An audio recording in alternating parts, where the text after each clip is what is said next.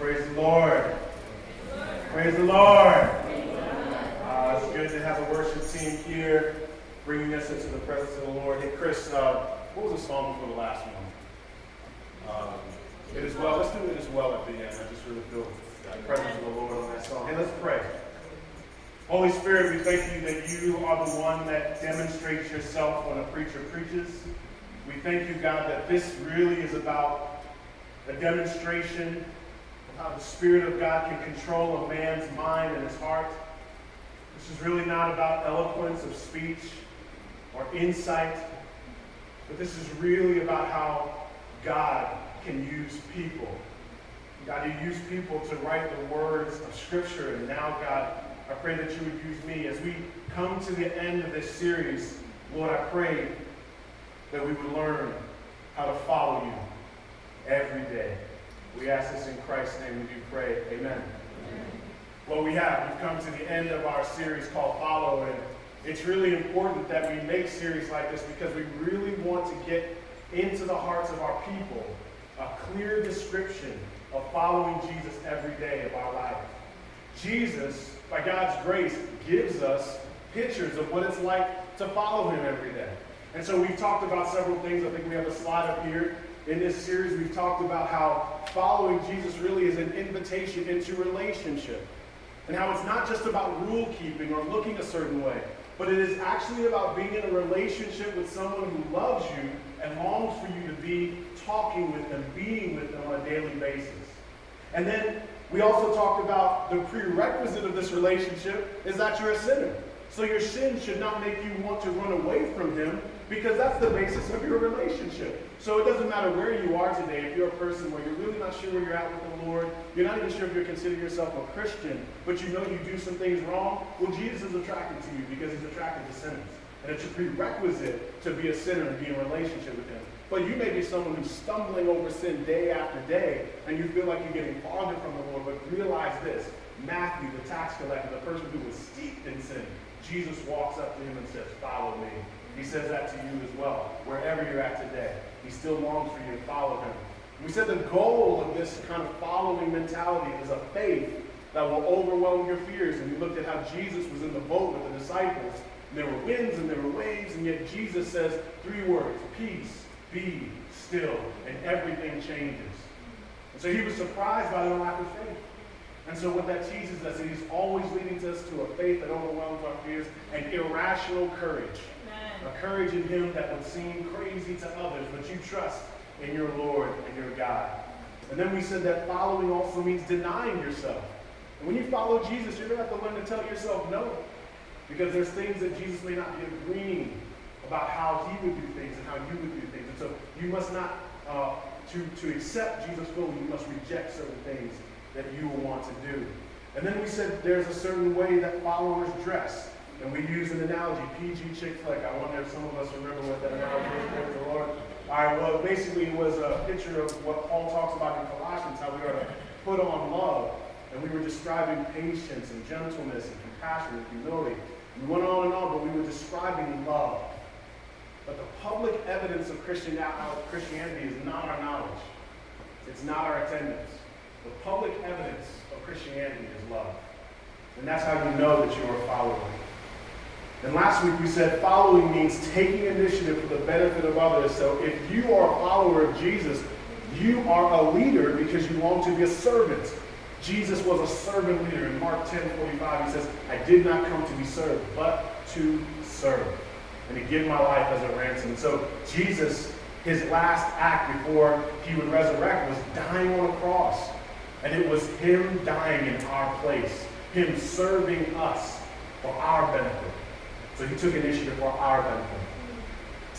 Well, this last message is maybe the most important message because it's something that we will all be tempted to do.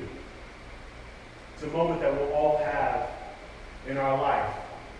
And it's a moment that we actually get tempted to do also on social media. So we have this image up here, right? And so I learned this probably about a month or 2 ago. But so on social media, like on Facebook, they've created this way where if you meet somebody and you're cool with them, and you're friends with them. You become friends on Facebook. But after about a few months, you start looking in your news feed, and they're posting things you don't want to see anymore. They've hooked you up. You can still remain friends with them, but you can unfollow them. So what that means is all their words won't be in your news feed anymore. Publicly, you're still friends, but privately, you don't listen to anything they say. You don't want the awkwardness of seeing them again, and they look at your pictures, and it says, maybe you should be friends. You know that button that says you should be friends? They don't want that feeling. You want a public allegiance, but privately, you don't want to be irritated by it. You'll have that same temptation with Jesus. Publicly, I love Jesus. He's my friend. Me and Jesus are tight. But I don't follow everything he says because it's kind of interrupting the things I want to do. Our story that we see this picture of unfollowing yet still trying to maintain a friendship is seen in John chapter 6. Feel free to go there if you have your Bible. If you don't have your Bible, that's okay. You can look up on the screen. But in John chapter 6, I want to summarize a bit for you what this picture of unfollowing is going to look like, and you will be tempted with this. John chapter 6, Jesus does this incredible miracle, the one miracle that is actually pictured in all four Gospels. It is the miracle of feeding 5,000. Now, if you really count, there were probably tens to 20,000 some people there. But Jesus feeds all these people, and he has 2 fish, 5 loaves, and all of a sudden he blesses all the people with incredible food. It says that in John 6:15 that Jesus is told by all the people, we want you to become king. Goodness gracious. If you can turn 2 fish and 5 loaves into all this food, then I would love to see what you would be like if you were king. So the people start asking him, promoting him to be king. Well, Jesus moves away and he goes to this little town called Capernaum, and it's over by the Sea of Galilee. And the people keep requesting another sign. They want him to do that food thing again. Do that fish and 5 loaves thing again. Now realize that in the Old Testament, there was this story of how Moses was guiding the people of God through the wilderness. And one of the signs that God was there was that God would feed his people. And he would send bread down from heaven. It was called manna. And so every day there was bread coming from heaven. And so the people that were following Jesus thought to themselves, wow, remember that time Jesus gave us all fish and bread? Well, if you're a miracle worker, why don't you be like Moses and you give us bread every day like he did? We don't want to go out to the market. We like to follow you because we know we can get good things if we follow you. Do it, miracle worker. We know you can do it. Fish and 5 loaves every day. Costco for Christ. We want you, Jesus. Well, every day they want him to follow. They want to see this amazing miracle. And so Jesus decided to use this prodding of miracle working as a teachable moment. And Jesus flips the script. And Jesus says, I am the bread of life. And then in verse 38 he says, for I have come down from heaven, not to do my will, but to do the will of him who sent me. And they think to themselves now, in relationship to where he was born and where they are, they know Jesus. And they knew Jesus when he was a little boy. So they say this in verse 42. Is this not Jesus, the son of Joseph, whose father and mother we know? We know your parents. How can he, keyword, now? How can he now say, I came from heaven? How are you going to say you came from heaven when you came from Mary and Joseph? We remember, we know your family. You're not special. Do the miracles. Get out of this whole heaven stuff. You're from Nazareth. Act like it. And so he says this, or they say this to him, and in an effort to explain himself further, Jesus says this. He says in John 6:54 and 55, remember the initial statement Jesus said in verse 35 was, I'm the bread of life. Well, verse 54, he says, whoever eats my flesh and drinks my blood has eternal life, and I will raise him up on the last day. For my flesh is real food, and my blood is real drink. The sermon just got real weird. It just got real awkward. I remember when Jesus was talking about eating fish and food, and now Jesus is talking about eating him. Where are we going with this? Now, any right-minded person, you don't have to be spiritual or non-spiritual to realize what they may be thinking this is alluding to. But Jesus was talking about food from heaven. He was doing that, and now he's talking about cannibalism. What are we really doing? Why are we following you? So the sermon is getting awkward. Now, the disciples are thinking, don't lose the crowd. They were just wanting you to be the king. Remember last week's sermon, remember what the disciples like. They loved the right and the left thing. They loved the paparazzi feel of being on the red carpet. They loved the feeling of Jesus' popularity. And the things you're saying right now, Jesus, aren't popular. Chill. We're losing the crowd. Losing our popularity. Turn down this blood and flesh stuff. But if you are a Christian, or even if you've hung out with us for a while, you'll know that once a month we partake in this thing called communion.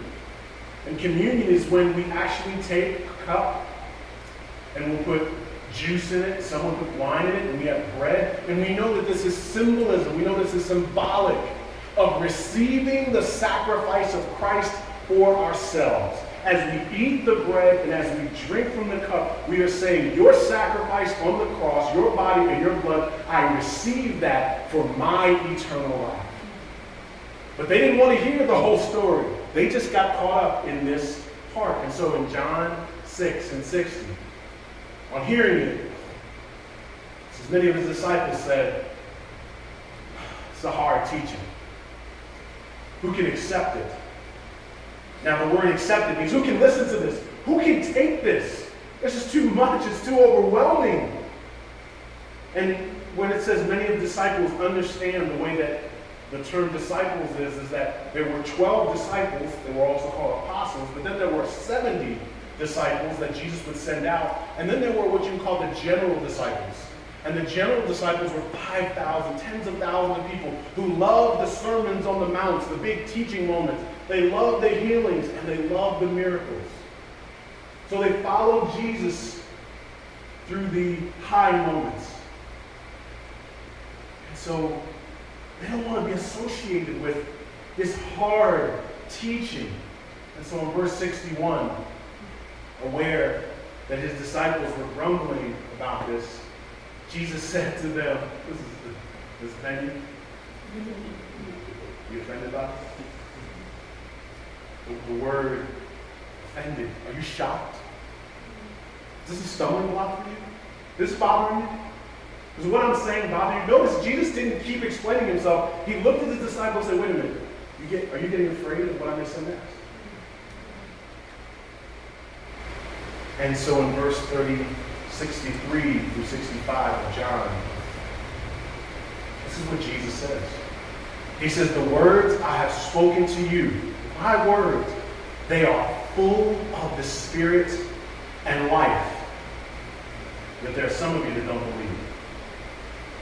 Notice, Jesus is saying that my words are life-giving. My words are filled with the presence of the Holy Spirit and His power. My words will benefit your life. Jesus is saying, your problem isn't my analogy. Your problem is your belief in me. My analogy isn't tripping you up. Your problem is me. Notice the connection. Look there. He says, my words full of the Spirit and life. And he says, yet some of you don't believe. He didn't say, yet some of you don't get what I'm saying. He says, you don't believe in me. And hence it's tripping you up. What I'm saying is tripping you up. Because my words are good. I'm not worried about that. My words will speak power into your life. Oh, you don't believe in me. And so John 6 and 66. If you've never seen this verse, just put it down in your Bible. Notice what he's saying. From this time, from this point right here, many of his disciples turned back and no longer followed him. We love the miracles, Jesus. Thank you for the food. That bread thing was amazing. He turned water into wine one time. He walked on water. This guy heals lepers. Jesus is amazing. I love the miracles, and I'll be back for the next miracle. But this right here, I can't get with. It's a hard teaching. Who can accept it? And so they say, this is too strange. And I'm going to unfollow. We're still friends. But your words, they're interrupting me. And I'm going to just slowly unfollow. And I think that what we can probably tell from the text is that they probably didn't run away. They probably didn't put up a big picket sign and say, this words that you're saying are crazy. They probably just slowly moved to the back. You know how people do when they sneak away? You know what I'm talking about. And he just kind of moved quietly through the crowd and walked away. The apostles were paying attention to this, the 12. They were paying attention to all this. They were watching and listening and seeing how the crowd was dwindling. And they began to wonder to themselves, maybe we should unfollow Jesus too. This is becoming unpopular. This wasn't as cool as it was. And maybe we should disappear in the crowd too. So John 6:67, feel the weight of his words. You don't want to leave too, do you? So the thing about Facebook is you unfollow them, they don't know, but Jesus knows. Jesus looks at them and says, you don't want to leave too. I know you're thinking about it. I know things aren't going the way you thought they would. I know things aren't working out. But you're not going to leave too. I know they're leaving, but you too.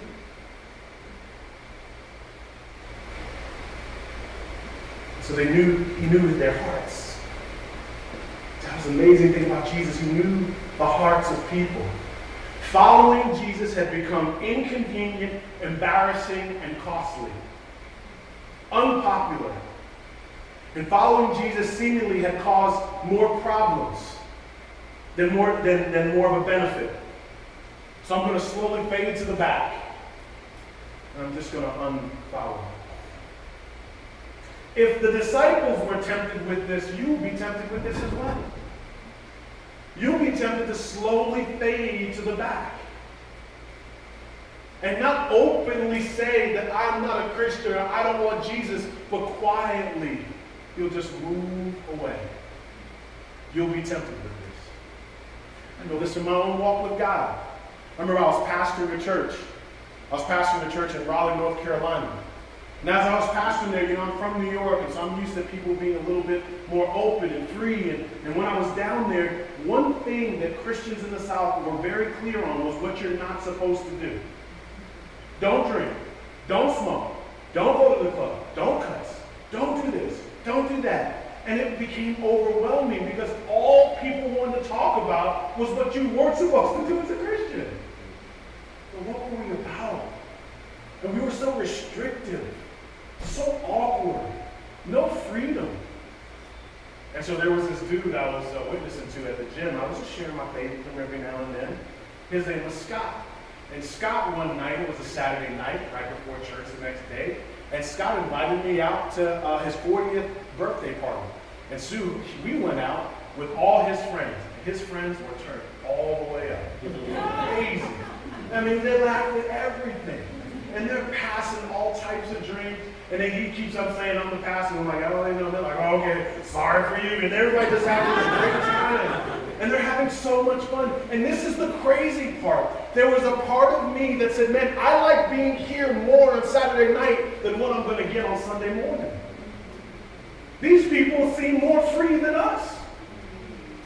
They seem to be having more fun. And I kind of like being around them. I kind of like associating myself with them. And I thought to myself, I was 32 years old, and I thought to myself, is this what I'm going to do the rest of my life? Be kind of a superintendent of Christians? Kind of just manage and monitor your walk? How much you coming to church? Did you drink? Did you really drink? Is that my job? Is that going to be me? Am I the chief restrictor? Is it worth it? Is it worth it? Is it really worth it? Does it take all that? And I felt this temptation to just punt everything. And when I ended up leaving that church, they said, my wife was like, when are you going to get in a church job? I was like, I don't know if I want to be around Christians. I'm not convinced I want to be around Christian people.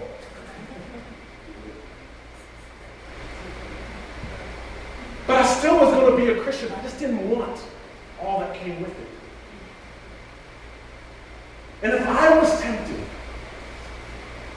and if the disciples were tempted, and if the 70 were tempted, and if the 12 were tempted, the people that were with Jesus Christ every day for 3 years, if they were tempted, you best believe you will be tempted to unfollow. Before we get to Peter's response in John 6 and 68, I just want to give a window into the ways that you will be pulled out to unfollow the Lord. 3 quick ways. I think we have them up on the screen. There will be transition. There will be trials. There will be temptation. Transition, trials, or temptation. Transition because whenever you go into a new environment where people don't care about Jesus like they used to care about Jesus, you have to now redefine your faith. And you have to ask yourself, was my faith based upon the environment or based upon what was in my heart? And when you get alone and Christ becomes inconvenient, does he still matter as much? And it's not that you don't think it's true. It's not that you don't believe in Jesus. It's not that you don't believe. It's that your friends don't. It's that the people around you don't have the same energy. They don't have the same passion. And it could be a new job. It could be a new location. No, but it's you're in a new environment. And that new environment is now testing what you really believe. Man, I know this to be true. I did college ministry for years. College ministry. For years. I saw freshmen come in every year. We had this one guy, I used to work at Howard University, Washington, D.C. And while I was working there, this one kid came on campus. His name was Reverend Jones. Repeat that. He wanted me to call him Reverend Jones.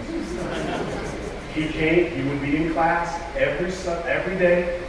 He had these long, bright suits. This was in 2000, so I get it right. But he had these long, bright suits, and he would come to school every day.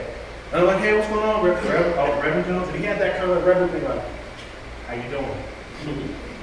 Very, very religious. And I was like, wow, man, this dude is on fire. Every day. Reverend Jones. Every day. Reverend Jones. Reverend Jones. 3 months later, I see Reverend Jones. And I look, and his pants are kind of sagging. He's got a, I don't want to say white beard, what's another word? T-shirt. But you know what I'm talking about. So, one of them T-shirts where you can see your arms. But he has on the white shirt, and he's got him sagging, he's got his boots, he's got a hat backwards. And I was like, hey, I said, Reverend Jones, he said, call me Bobby. Call me Bobby. And I was like, what happened to Reverend Jones? Everything changed once he got out of the environment. His faith really I'm not saying he wasn't a Christian. That's not what I'm talking about right now. What I'm saying is his faith was predicated on the people around him. And once you got him out of that environment, his faith began to dwindle. And you will be tested with that. Transition. Some of you have felt that coming to New York City. Or some of you have felt that growing up and going to college. Some of you have felt that tension of you can redefine who you are in a new environment. Not only transition, but trials. When things aren't going the way you thought they would. When God does not seem to be coming through the way we thought he would, we begin to doubt his love for us, his care for us, and his presence in our life. And we suddenly begin to stop believing because of everything going on around us, and we begin to dwindle in hope. Our prayers are not as effective as they used to be. People aren't spurring us on like they used to. The word